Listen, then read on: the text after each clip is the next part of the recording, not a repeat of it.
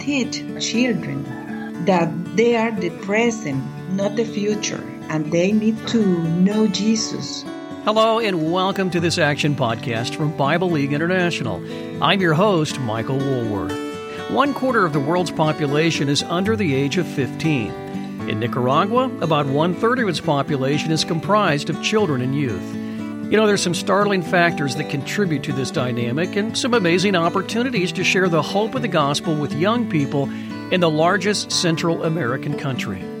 Joining me is my colleague, Nanoska, who serves as National Director of Bible League Nicaragua. You've got some interesting things to say and an amazing story to share. Nanoska, welcome. The percentage of children and youth in your country, that's growing, isn't it? Tell us why. Yes, the data indicates that the 30% of Nicaraguans' population is between 0 and 14 years old. This represents almost a third of the total population in Nicaragua. It's a significant percentage. And the factors that I think contribute to this scenario are birth rate is higher than the mortality level. Poverty and broken family units contribute to teenagers, boy and girl. Young people are sexually active from an early age without measuring the consequence. Some get married, others only live together, and for many it's only an event that left the teenage mom pregnant. In fact, at the Central American level, Nicaragua is the rank first with the highest number of teenage pregnancies. So the birth rate is up. Teens are sexually promiscuous, as you say, and as a result, there's a high rate of teen pregnancies. I know drug cartels, gangs, extreme poverty, and religious fanatics leading people astray are all factors that keep young people from knowing God. Nanoska, why do you have such a burden to reach them with God's Word? Do we want to have a better world, a better society, a strong family unit? As a church, we must strive so that from childhood the Word of God is taught. God is the only one capable of making the necessary transformation in the life of the man and woman. So if we teach God's Word from childhood, we're going to have kids growing up healthy.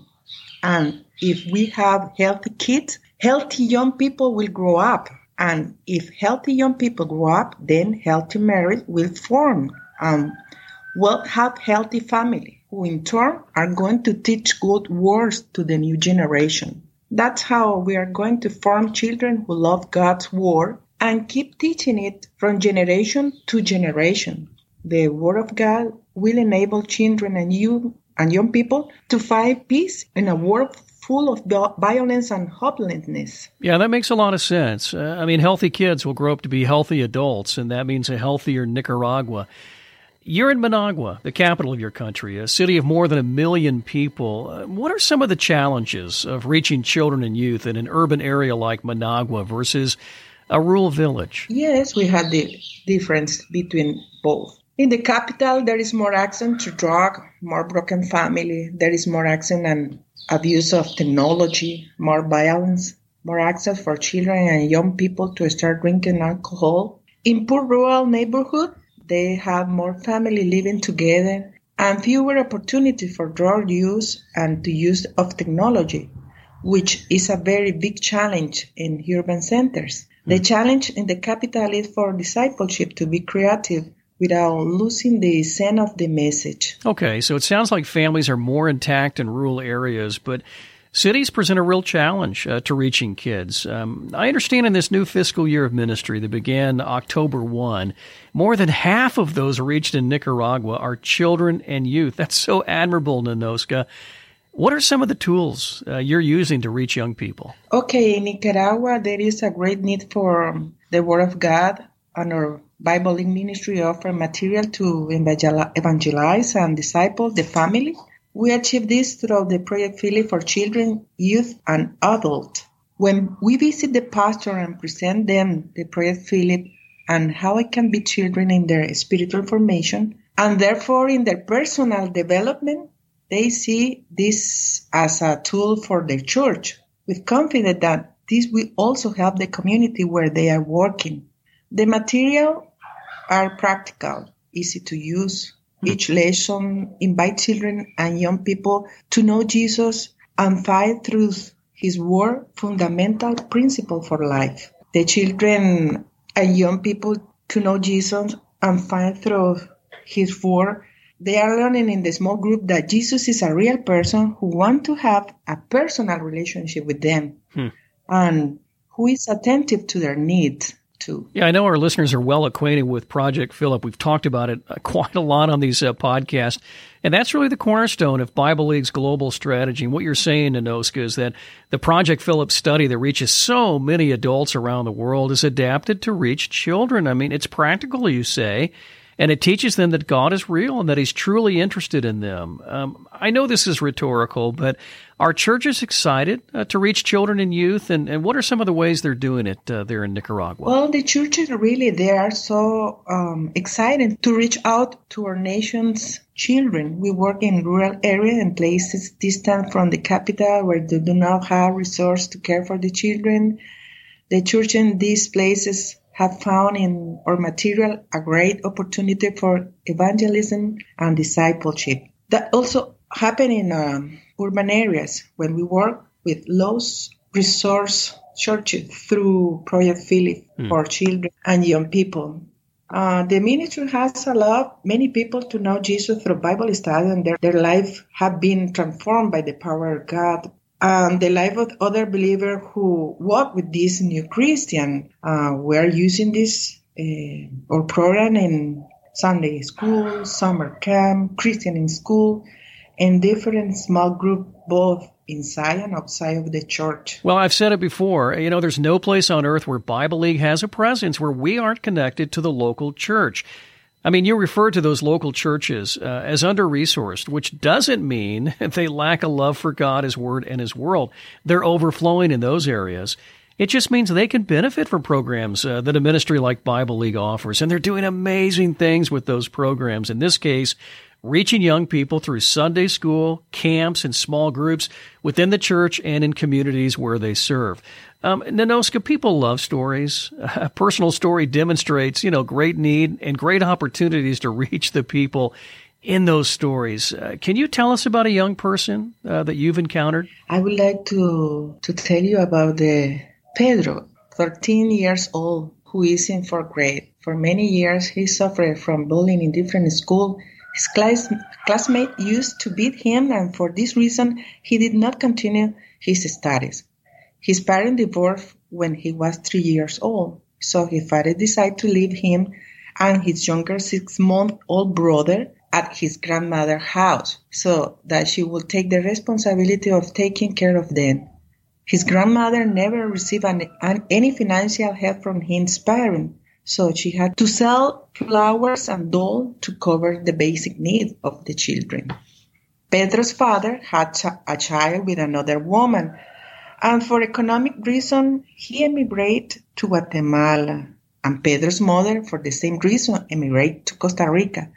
They never communicate with Pedro's grandmother to know if he and his brother were well. Pedro always wondered, what did I do to them? Why don't they contact us? He didn't understand this.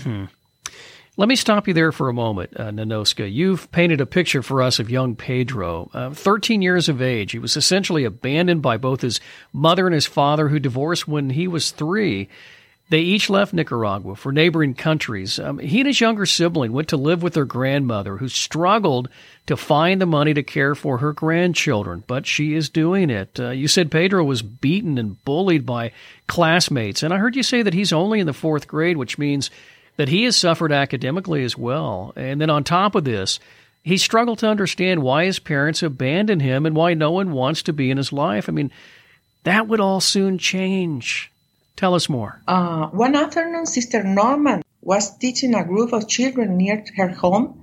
She asked the children to find friends to invite them to her class, and so Pedro began to participate in the study of the Project Philip. Since then, his life changed. He will never forget the first lesson of the Discover number 1. I'm valuable. He thought that no one wanted him, that no one wanted to be with him, even that God was not interested in him. But through the study and the support of Sister Norman, he began to see and feel that Jesus loved him. She always took time to listen to him. When he finished the 3-study booklet of Project Philip for Children, he promised never to cut himself again. You've said a lot there, Nanoska. Let me try to unpack all this. A woman, Norma, taught children in her local church and urged her students to invite others to come learn about Jesus. And some child did just that, right? They invited Pedro, and for the first time, Pedro heard from Norma, using Project Philip for Children from Bible League, that he matters to Jesus and that he has incredible worth and value despite all the hardship that he endured up to that point. You said that Norma always took time to listen to Pedro, and he talked about his hard life, and she always pointed him to Christ. I mean, the last thing you said is that Pedro came to see what Jesus means to him and what he means to Jesus, and he promised Norma that he would no longer try to harm himself. Nanoska, this is a moving story. What is Pedro up to today? He is now beginning his study with the Gospel of John. In addition, he understood that his grandmother loved him and his brother too. He began to feel Jesus heal his saddened heart. Now he feels calmer and loved. That was it happened in the life of this boy. Now that's a story of true transformation. I mean, to go from experiencing all of that rejection to questioning your worth, and to see how the gospel of Jesus Christ changes everything. Nanoska, I thank God for that teaching, Norma. That student who followed her lead to invite someone to come learn about Jesus, and that God worked through Bible League's Project Philip for Children and Youth to help Pedro see his infinite worth in Christ. I mean, we need to pray for Pedro and his family and as he goes through the Gospel of John study and learns more about his Lord and Savior. What are a couple of ways that we can pray for all that you're doing there in Nicaragua? May we continue to find doors of opportunity for the Bible League Nicaragua to continue impacting our nation with the ministry of Project Philip for Children and Youth. We will continue to do this through partners committed to this group of our nation. The children and teenagers are more vulnerable and need Jesus to face different challenges with faith and love. Nice. So more opportunities for sharing the gospel through your precious and committed partners around the country there. Nanoska, I'm trying hard not to lose it, but I love the ambient sound of all the birds and roosters being picked up on your microphone. Yes, we have many birds flying close to my window. Okay, I got you. Yeah. Well, we're definitely picking them up. It's absolutely beautiful. You made a very profound statement as you and I prepared for this podcast, Nanoska. We often say, perhaps in error, that children are the future of the church, but you say they're a part of the present church, perhaps in miniature form as kids, but nevertheless, they are precious members of Christ's church today, aren't they? Yes. Always with that, we have a training. We teach that they are the present, not the future. They are the present, and they need to know Jesus since they are children. And we need to take an importance to take care of them and give them to know Jesus and to be a disciple since they are children. And that rooster agreed with you just as you said it, Nanoska. Yeah, I love what you said. I mean, Jesus said in Matthew 18, unless you become like children, you can't enter his kingdom. And then a chapter later, he said, suffer the children to come to me. Don't keep them away. And that's why you do what you do, and why more than half of those you've reached in Nicaragua in recent months are children and youth. In closing, Nanoska, do you have anything you want to share with those who support the work of Bible League? I want to thank you on behalf of all the children and youth of our nation who are blessed with the Project Philip. They are blessed through the material they receive, which help them to know Jesus and be disciples. Thank you for helping us strengthen the local churches and extend the kingdom of God here in Nicaragua, which today more than ever need to be nourished by God's word. Your support encourages us to continue doing our work with passion and commitment. Thank you for your generosity and support. You've been listening to Ninosca, my colleague in Nicaragua, the largest country in Central America. The needs there, they are great for sure, but what a joy to hear how Christians are reaching children and youth with the hope of the gospel. Stay current with us by signing up for our Verse of the Day and e-newsletter at BibleLeague.org. That's BibleLeague.org. And follow us on social media. You can find us on Facebook, Twitter, Instagram, and YouTube. And let us know if Pedro's story has moved you by emailing us at podcast@BibleLeague.org. That's podcast@BibleLeague.org. For this Action Podcast, I'm Michael Woolworth.